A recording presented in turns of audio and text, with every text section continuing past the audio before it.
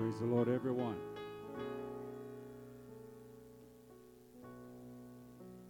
Let me give you a little encouragement about the bread program. Here we are coming to the end of January. We're pretty close already. And so you should be well through the book of Genesis if you're following the bread program. And it's not too late to start if you haven't. And there are reading guides in the back. If you'll grab one on your way out, it'll help you as you navigate through the scriptures. And I think we can do better this next year. Amen. When Brother Hood and I were talking about it, I just felt like, why can't we do 21 and 21? Yeah. Amen. And I believe we can do that. And there's a lot of ways to do it. And I won't keep you standing long, but for some of you, reading is hard. And I've had some of you come and talk to me about that, and particularly when it comes to names and places in the Bible, that some of those are difficult to pronounce, and I probably still are not pronouncing them correctly. But there are also other ways to get through the Bible, read through the Bible, and I wanted to tell you about a couple of those. If you have a smartphone, you can download a couple applications. One of those is Olive Tree, which I have on my phone. It's one of the first Bible apps I got. It's a free app. It's got a great search engine for looking things up, and it does have a reading program as part of the program. And another one I found probably about 3 years ago now was YouVersion, Y-O-U version. And what's great about YouVersion is it has several Bible reading programs that will read to you, and in very clearly, and you can pick the version you want to hear, and it will take you through the program, and you will hear it, and you can read along in your Bible if you want. And so I would encourage you, if that would help you to read your Bible this year, download those on your app, on your phone. They're free. They don't cost you anything. And they're a great way to access the Word of God in your daily life. And I was going to the dump this week to get rid of my recycled stuff. And I happened to turn on Pilgrim Radio. And Pilgrim Radio has a reading program, and they're reading through. And so I got part of some reading done, about 3 chapters, just going to the dump and back. So there's a lot of ways to do it, and I know we can do better than we have done in the past. And I want to encourage you that you make it a priority this year that we read through the Bible. Amen. Amen. Let me get my glasses on. I'll tell you what we do. Psalms 138 and 2. Psalms 138 and 2.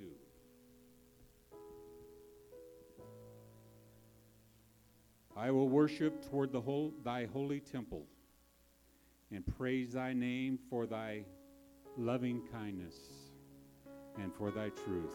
For thou hast magnified thy word above all thy name. You can be seated. And magnified thy word above thy name. I think there needs to be a reverence for the Word of God today. And hopefully it's something that you feel strongly about, and that, and if you don't, maybe at the end of this lesson you will feel more strongly about it, and that I can help you in some way to make knowing the Word of God a priority and how precious it is. If we were in a courtroom tonight and a court proceeding was about to occur, we would probably hear a bailiff get up in the courtroom, and he would say, "All rise," and be honorable, and he would mention the judge's name, now presiding, and the judge would come in and sit on the bench, and once the judges sit down, you could sit down. And when I thought about that, I thought, we need to honor the Word like people honor offices. Today, a president was sworn in Washington, D.C., 46th, I believe it is, and he put his hand on a Bible. And I made sure of this. I went and checked to make sure. It looked like a Bible. It was a big one. And he swore to uphold the Constitution of the United States, just as many of our presidents have done in the past for several hundred years now. But that will not make him, swearing on the Bible, a better president unless he puts that Bible inside of him and starts living by the principles of it. And sadly, our country has come a long way from the days when our founding fathers trusted in God, put that on our money because they believed it. And they believed that God had brought them here to establish what we know as democracy today. And I won't get in a bunch of political speech about it. I just think that we've come a long way, and not in a good way, when I look at our society today. Amen. So I want to talk about reverencing the Word of God. And so if we'll turn to Nehemiah chapter 8, I want to start in verse 3.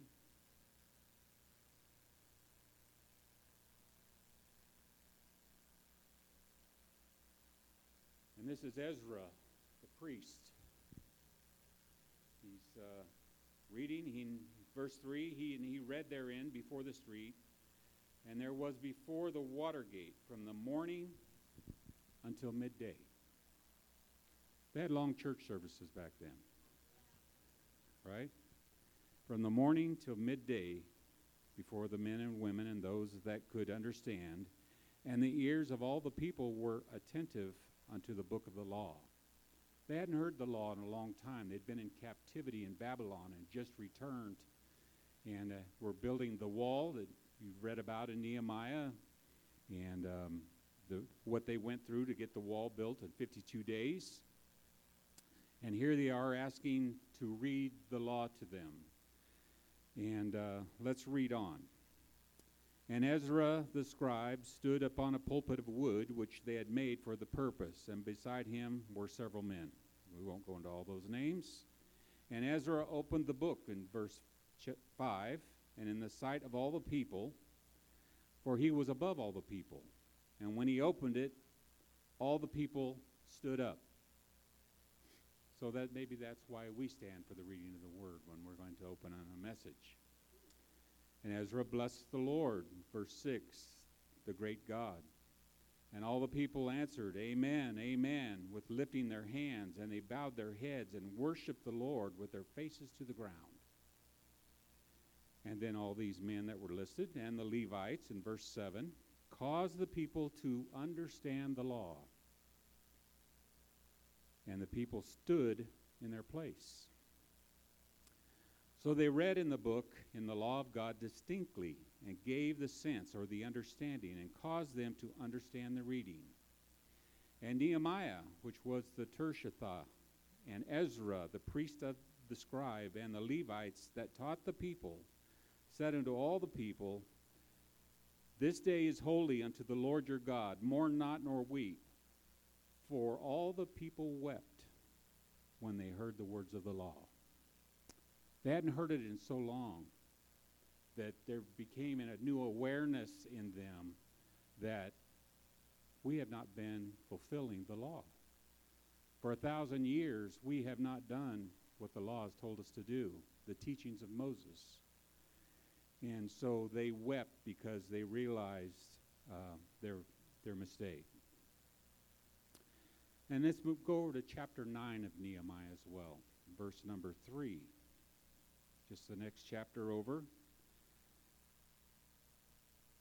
And they stood up in their place and read in the book of the law of the Lord their God 1/4 part of the day. And another 4th part they confessed and worshiped the Lord their God. So they had about a half-day service there, right? 2/4 is a half. Mark, that's the new math. I'm just letting you know that. half a day. First they heard the reading of the law, and then they began to repent.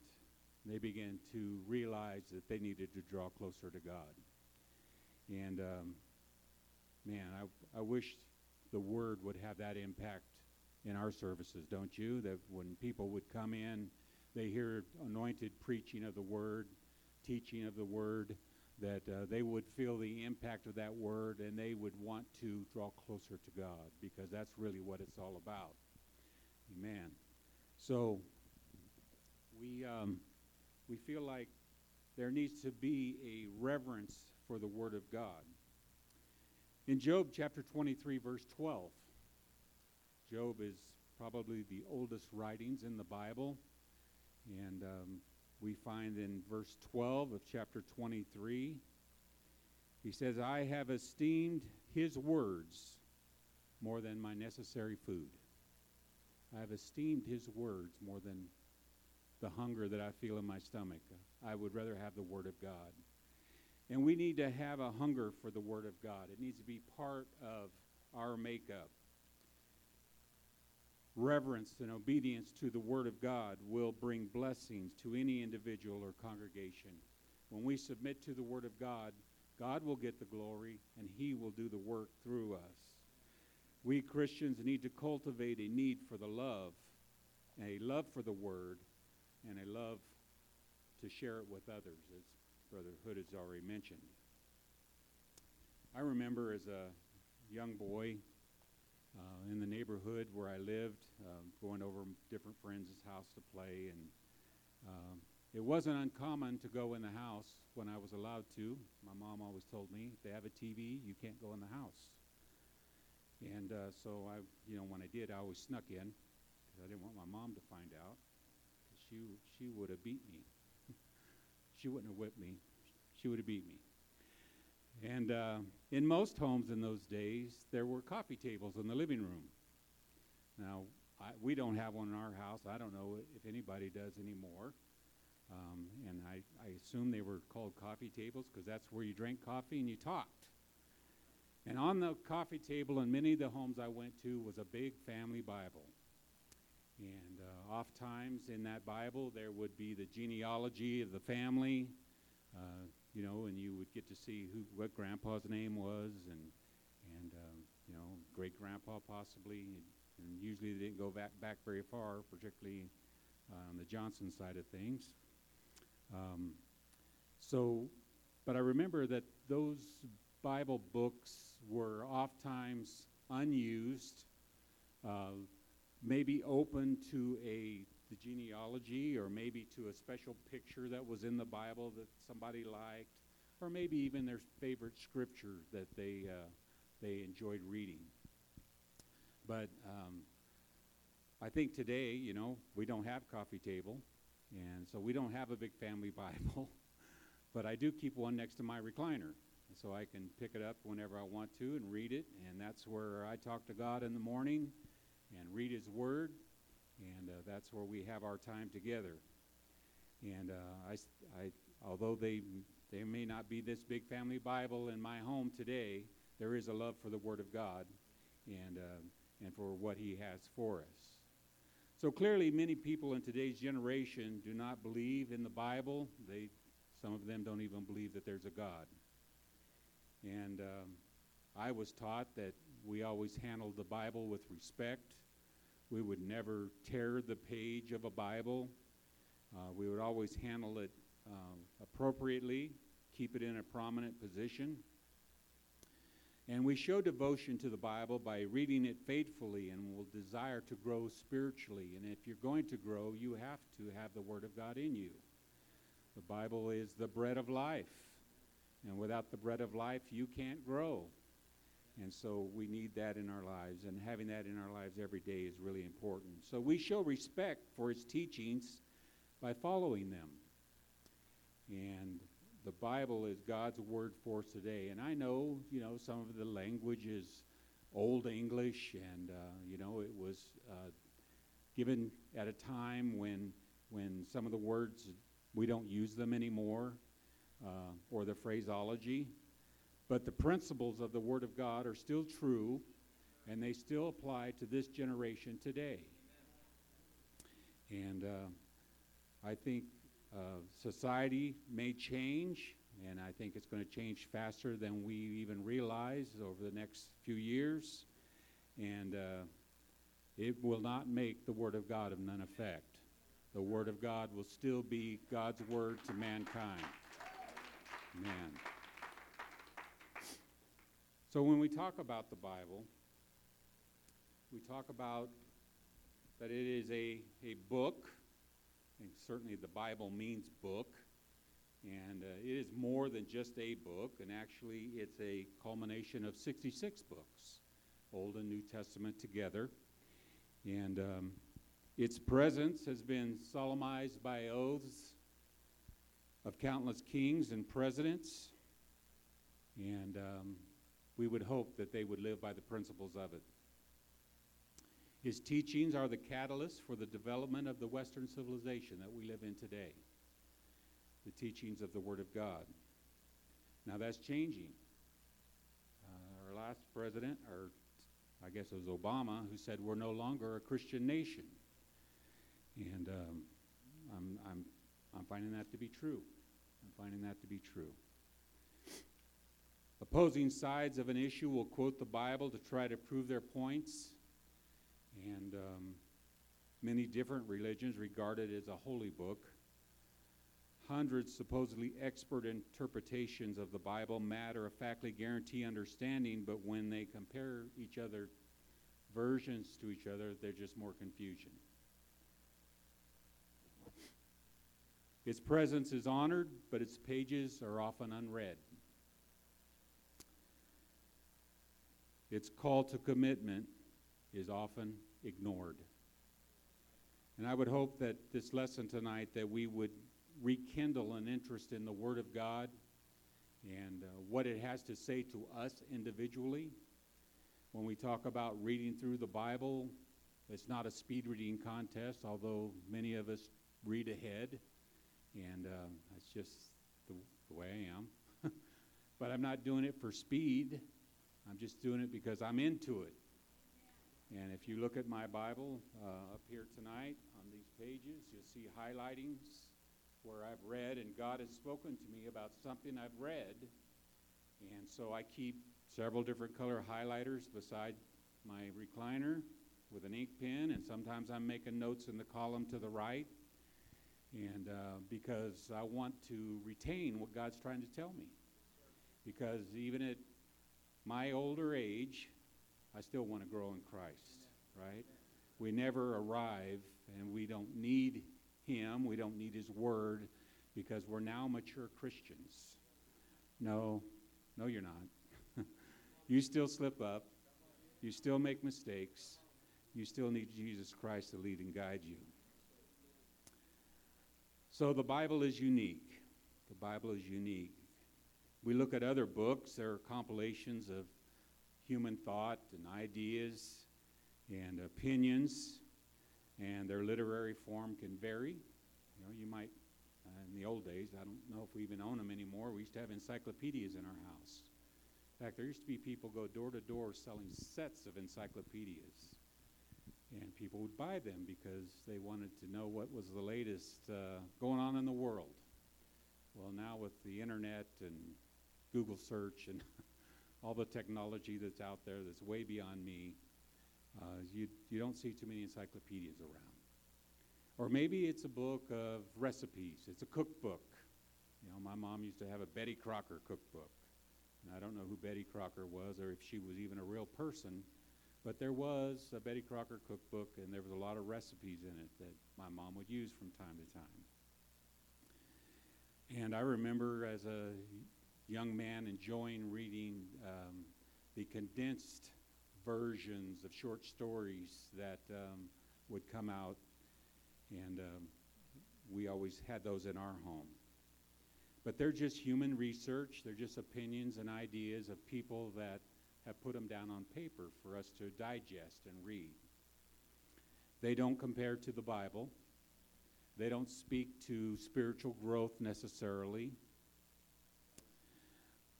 And unfortunately, the rebellion of humankind has badly blurred, I can't even say it, badly blurred his spiritual vision. And he sees neither himself nor God as clearly as he should. And this is compacted by the fact that he does not recognize his blindness. The word is there, but we don't see it. And we don't see how it applies to us and how we can live it. And you can't live it in yourself, but only through the blood of Jesus Christ. And Jesus Christ working through you, can you be an overcomer and live for him. The Word of God is an abiding message. 1 Peter chapter 1, verse 23. The Word of God which liveth and abideth forever. It contains the foundation of what God wants us to know about our relationship with him, because that's his expectation, that we would have a relationship with him. And if we're in relationship with him, and then that means we're talking to him. And we're listening when he speaks to us. And sometimes that's a small voice in the back of your head.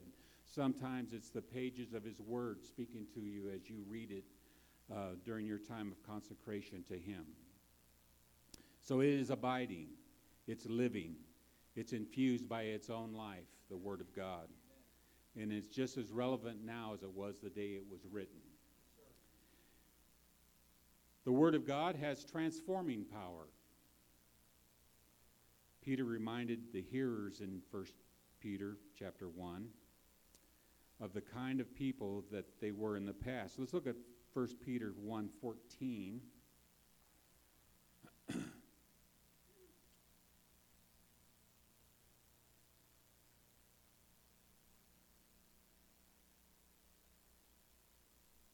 It's cold in here and my thumbs aren't working. Here we go. Verse 14, reading through verse 19. As obedient children, not fashioning yourselves according to the former lusts in your ignorance. You didn't know, but now you have the Word of God telling you, right? That's the difference. But as he which hath called you is holy, so be ye holy in all manner of conversation. That means at home, at work, at school, through our daily lives. Because it is written, be ye holy, for I am holy. 17, and if ye call on the Father, who without respect of persons judgeth according to every man's work, pass the time of your sojourning here in fear. For as much as ye know that ye were not redeemed with corruptible things as silver and gold, from your vain conversation received by the tradition from your fathers. From your fathers. He's talking to that generation. Your behavior is because that's what you were taught by your predecessors. That you don't have to be like that. But, verse 19, but with the precious blood of Christ as the Lamb without blemish and without spot. We were redeemed. We're born again and new creatures when we have the blood of Jesus Christ applied to our lives through baptism. And we begin to apply the Word to our lives. The good news comes to us, and it makes us aware of the death, burial, and resurrection of Jesus Christ. And we begin to understand that there is a reason for us being here, and there's a reason for my existence, and that God loves me, and God has provided a way for me to get to know him and to come to him. And he's reversed the direction of our lives. He's changed the direction that we walk, and that's what repent means, that we're going a different direction. And so when we begin to put the Word of God in our lives and let it have the power that it has, the Bible's power message penetrates our hearts, and we begin to walk in a different way, and we begin to desire different things. There are stages in the development of our attitude towards Bible study as we grow spiritually and mature in Christ. We go through different stages of reading, and as we read the Word of God, And early on in your reading, you may not enjoy reading particularly some of the Old Testament passages. Some of it can seem repetitious, particularly when you talk about the 12 tribes and each one bringing a platter to the temple that weighed so many shekels, and that happens 12 times. You're like, didn't I just read that? And yes, you did, but the next tribe did it as well. But you need to read it anyway. You need to read it anyway because it's going to help you grow. It's going to help you grow. Do you remember as children that, we would sit down at the dinner table? I don't know how it was at your house, but our house, we had assigned seating. And I was set to my father's left, my younger brother to my left, and my sister and my mom sat on the other side of the table. And we didn't know what was going to be for dinner, but whatever it was, we were going to eat it. And I remember having peas on my plate and green beans on my plate, neither of which I like. Not then, not now. And I didn't know at the time, my mom just opened a lot of cans and heated them up. I didn't realize, the mushy peas could taste different. But what was the phrase they would always use? You need to eat it because it's good for you, right? And that was a hard pea to swallow. I'll tell you that. I remember another time our family got invited over to one of the elder saints in the church's home for dinner after Sunday service. Dinner was always midday on Sunday, and we had to be back for the night service. And so we went over to Sister Sweat's house. Sister Sweat, honestly, today I couldn't tell you how old she was, but I thought she was 90. She probably was much younger than that. But we went there for dinner. And I remember that she brought out a salad out of her kitchen that she had made. And she might even grew the lettuce out of her own garden in the backyard. And we began to eat the salad. And I love salads. And my wife makes a great salad. And I love them. But on this particular day, there was something in my salad I had never seen before or eaten. And it was mushy. And I was sure it wasn't peas. But as it turned out, it was an avocado that had been cut up. And I determined on that day that I don't like avocados. And I remember us leaving after the fact, after eating dinner there, and she was so gracious. And I think, we got a stern chastisement from my mom about, trying to hide the avocado.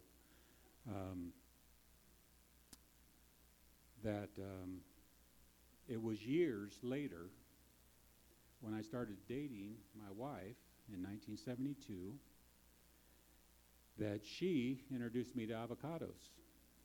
And now I can eat them with a spoon and salt. But prior to that, I could not touch an avocado. So sometimes you just need to eat it because it's good for you. And sometimes you need to read the Word of God because it's just good for you. You're going to grow.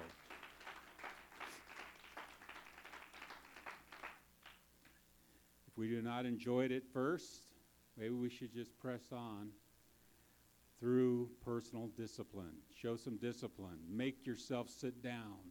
Make yourself open the book. Make yourself read it. Bible reading may seem dry and difficult to ingest at times, and we may not always enjoy it, but the fact is it's wholesome.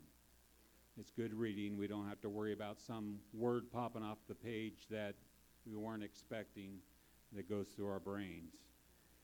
And we will grow even if we don't realize it's making changes in our life. And then the third level of growth in Bible reading is eventually you'll get to the point to where you enjoy reading the Bible.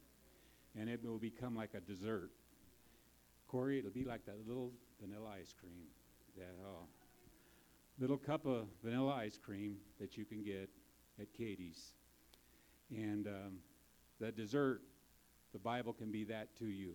and you will enjoy reading it that much. This world needs a revival of hearing the Word of God. God often speaks through us by His Word. And if you're going to know Him, you're going to know Him by His Word. You will see examples of it by watching others living for God and seeing them go through things and saying, hey, if they can go through that, I can go through that. If they can experience that, I can experience that. If they can reach those great heights in God, I can reach those great heights in God. But until you engraft the Word of God into you and make it part of who you are, you're going to be a little anemic. Amen. So Isaiah tells us in Isaiah 55 and 10, His Word gives seed to the sower, bread to the eater. Seed to the sower and bread to the eater. As His Word soaks into us as rain, as it would, it begins to sprout and bring forth fruit in our lives, and our lives are changed because His Word is applied to us. And it brings great growth. Through the ministry of the Word, God is able to get His thoughts through to us. And we begin to understand some of the principles of His Word that we didn't understand previously. And we see how it all ties together. We are limited in our thinking in a way that God is not. We can no more successfully comprehend God's thoughts than a 5-year-old can understand Einstein's theory of relativity. His ways are higher than our ways. He knows the beginning from the ending. He's already in our tomorrow. He's already there tomorrow and knows what we're going to face. He already sees our life in a snapshot. You know, to us it's a day-by-day thing, but to Him it's just a snapshot. It's just a picture.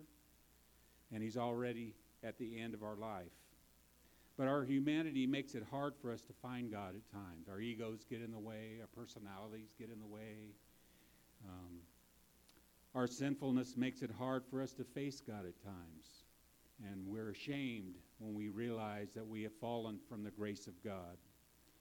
And God's ways condemn us. They remind us of our frailty. And they point to our failures. The Bible uses these kinds of phrases: deadness of spirit, hardness of heart, blindness of vision. These are some of the terms the Bible uses to describe our moral and spiritual condition. The fact that the Word ministers to carnally minded people is a tremendous testimony to the power of the Word, that it can talk to us who are the basest, right? We're nothing special. We're nothing special, but God's Word can in fact talk to us. God speaks, things happen. When God speaks, things happen. In the beginning, God spoke. The world and all its order and beauty came into being. In Genesis, God said. Psalms 33 and 6 puts it like this. By the word of the Lord were the heavens made, and all the host of them by the breath of His mouth. He just speaks it into existence. You got a problem you're dealing with, He can speak peace to it. He can speak peace to your heart and to your soul. Wouldn't it be great if we were working on a project and we could just speak to it and it would happen? You know, some of you ladies that sew, you're trying to cut out a dress or make something. You know, my wife's become a quilter in her last few years, and that's a big job to make a quilt. I was asking her today, how many pieces go into that quilt? Over 1,000 pieces had to be sewed together just to cover the top of the quilt before you even start sewing the other parts of it. Over 1,000 pieces. Wouldn't it be great to speak to that quilt and say, I want to look like this and I want to fit that bed? And but it doesn't happen like that, does it? But God can do that. He can speak to a situation and He can make it what it needs to be. God has spoken in the beginning. He continues to speak. He will speak to your heart if you will listen to Him. He will speak to you from his word. He will speak to you from the man of God who preaches from this pulpit on Sunday and Wednesday nights in his teaching. And if you will listen and apply it, you will continue to grow in him, and his word will have effect in you. I'm reminded of the story in the book of Acts. You remember the story of Philip, the evangelist he's referred to. He's down in Samaria. He's having great revival, baptizing people, and the apostles come down, lay hands on them. They begin to speak in tongues. And the next thing you know, Philip's transported by the Spirit. He's moved from one place to another dimension. And he finds himself in a desert. No doubt he's like, how did that happen?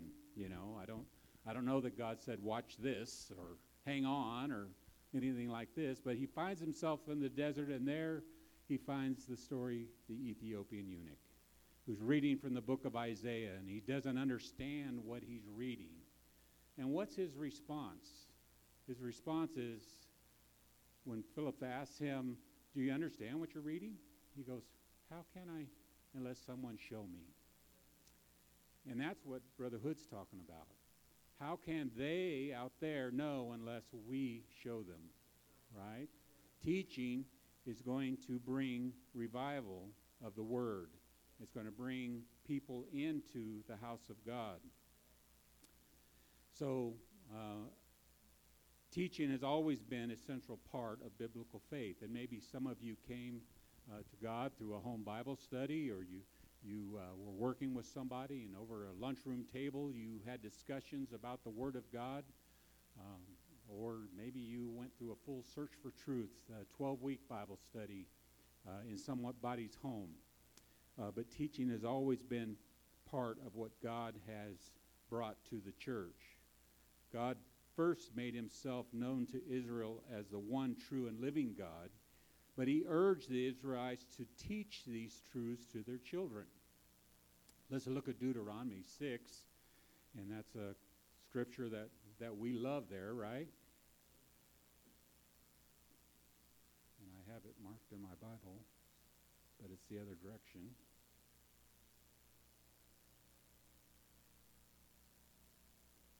There it is. Chapter 6, verse 4.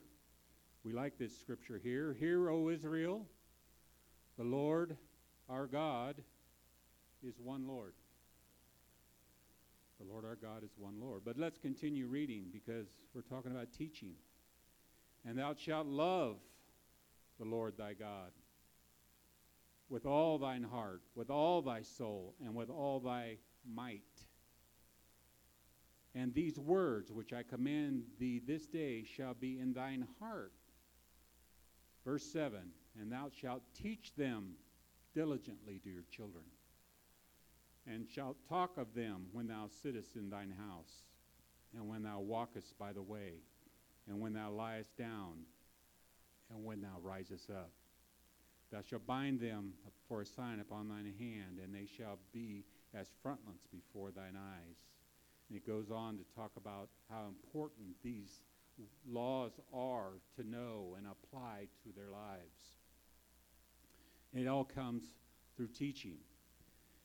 We know that in the early church that a minister could only be used if he was apt to teach. If he was apt to teach, according to 2 Timothy 2:24. And as 2 Timothy 3:16 says that all Scripture is profitable for doctrine. Doctrine. We need that. We need doctrine. We may not run the aisles with doctrine, but we need it because we need to know how to live for God. And we need to know what God expects of us. So the Bible is comprised of instructional applications through the medium of teaching. The Bible is filled with doctrines that must be studied and taught so that we can comprehend them. And that's why Wednesday nights, it's important to be here. Oh, it's just Wednesday night. We can miss Wednesday night. We'll go on Sunday when we can jump and shout and run, right? But we need the Word of God. We need the Word of God. And we're going to get that here on Wednesday nights. Let's be careful not to downgrade the importance of teaching. What we believe and think affects what we feel and what we do. So we must be taught. Believe and think correctly, we must fulfill the scriptures to be pleasing in God's sight. And secondly, beyond teaching, there is spiritual illumination. There are times when you will be talking with the Lord and maybe reading His Word in conjunction with that, and something comes off the pages to you that you've never seen before. And, it's times like that is when I get my highlighter out and I begin to highlight that section and make a note to myself like, okay, I understand what this is saying now, and I know how this applies to me, and how I can adjust my living to be more like Christ. So spiritual illumination. The Bible warns us about trying to use human reasoning to find out about God in Isaiah 55. And our reason is no match for God's thoughts, for His ways are higher than our ways. His ways are higher than our ways. We can't be on the same wavelength with God. He is so holy. He is so righteous. He has great majesty.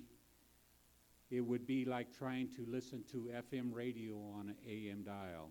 It's just not going to happen, is it? It's not going to happen. We need God's help and that He gives us, and He does that through inspiration of His Spirit. God supernaturally illuminates the Scriptures for us and causes us to have understanding. And we cannot have true understanding without this illumination that comes from God. Amen. If you are a believer in Jesus' name baptism, thank you for the revelation. Thank God for it. If you're a believer in the one true God we just read about in Deuteronomy chapter 6, and not in the Trinity that came out of the Council of Nicaea in 325 AD, then thank God for the revelation. Amen. So when we look at our text tonight that we read in Nehemiah, and here they are standing, and it was a great crowd. The previous chapter says there was 42,000 people standing there. 42,000, plus 7,000 servants. So say 50,000 people standing there and had to hear the word of God.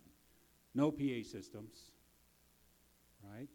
All they had was one man that had the word. Ezra had the word. He sat standing on top of a platform that had been built for the purpose of trying to tell the people. And they had these men stationed throughout the congregation to help them understand what was being said.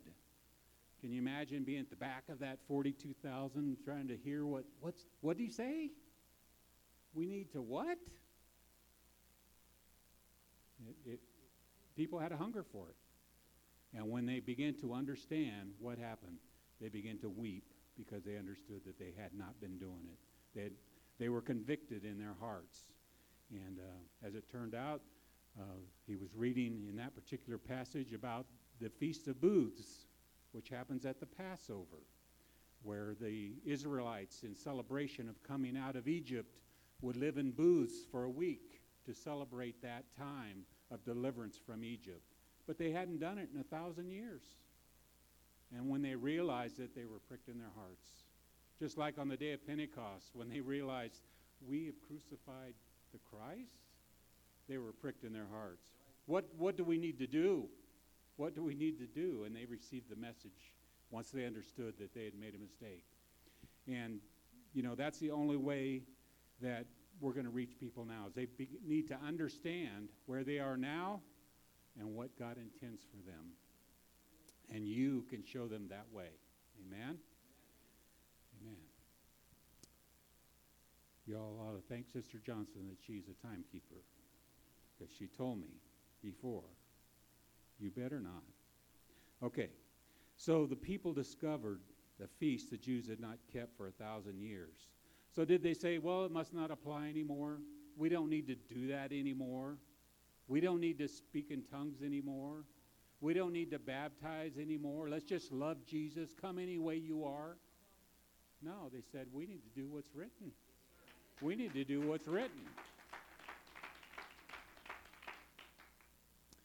And that word applies to us today. Amen. James tells us in chapter 1, verse 22, he says, "Be ye doers of the word and not hearers only." You can hear the word, but if you're not going to do it, what good is it? What good is it? Amen. It is the word of God. If it is the word in the word of God, we should do it. Obedience to the word of God always brings inward peace, as also brings outward blessings. Outward blessings. One of the great things, and I'm winding down, I guess. I'm not closing yet. But I'll get there. Promise. One of the great blessings that comes from obedience to the word of God is revival. And let's look at a couple examples of that from the Old Testament. First of all, let's look at King Hezekiah. Hezekiah was raised in a family that did not believe in God. They were serving Molech. They even offered Hezekiah's siblings to the god Molech in a sacrificial fire. His father Ahaz, he burned his children alive as offering to the god of Moloch. So it's only lets me know that God doesn't need you to come from a special family for him to use you. You can come from any background, right? You can come from homelessness.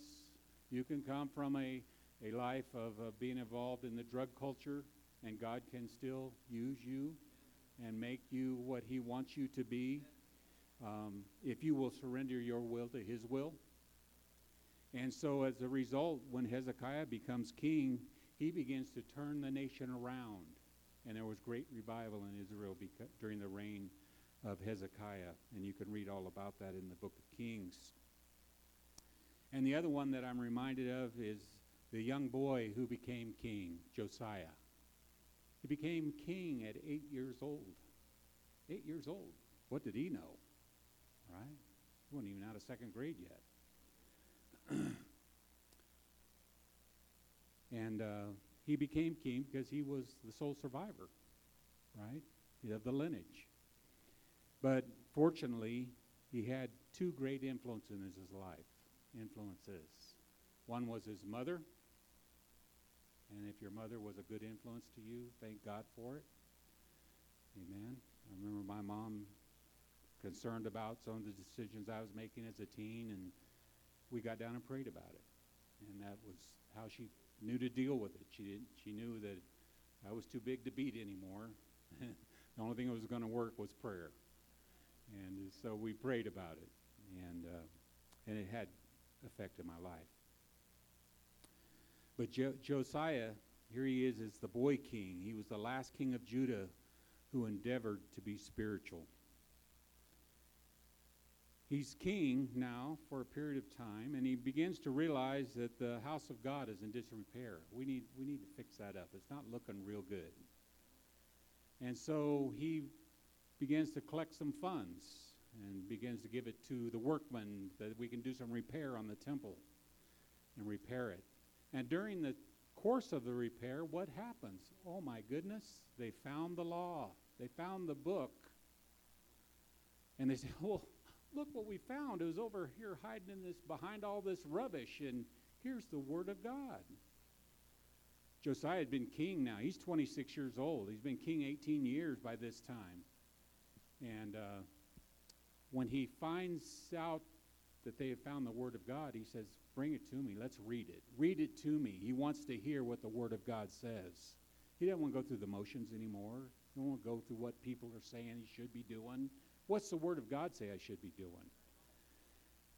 And what's the Bible say? It says, when he heard the word of God, he rent his clothes and began to weep because he realized that Israel was not where it needed to be, and he was not the king he needed to be.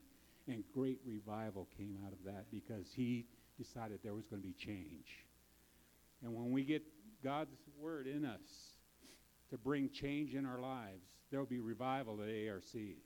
Amen.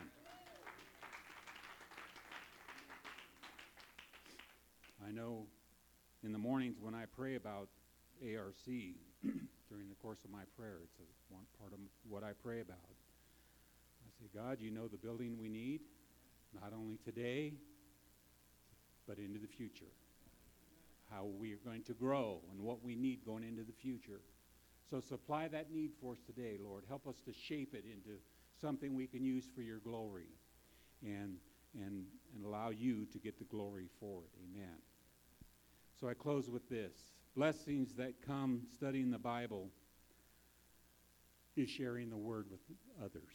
And if you've not had the opportunity to do that and see the person that you have witnessed to and given a home Bible study be baptized in the name of Jesus Christ, there's a great rejoicing that occurs when that happens.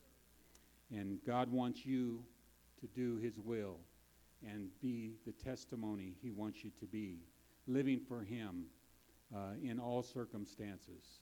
Let's not be the Dead Sea Christians where everything comes in. Oh, we come on Sundays and we worship and it's great, but we're not doing anything else the rest of the week. Let's let God's Spirit work through us. Let the Word of God work in us, that it can make us what we ought to be. If we have the faith, we can pass it on to others, because this is the will of God concerning you. Amen? Pastor Hood, would you come?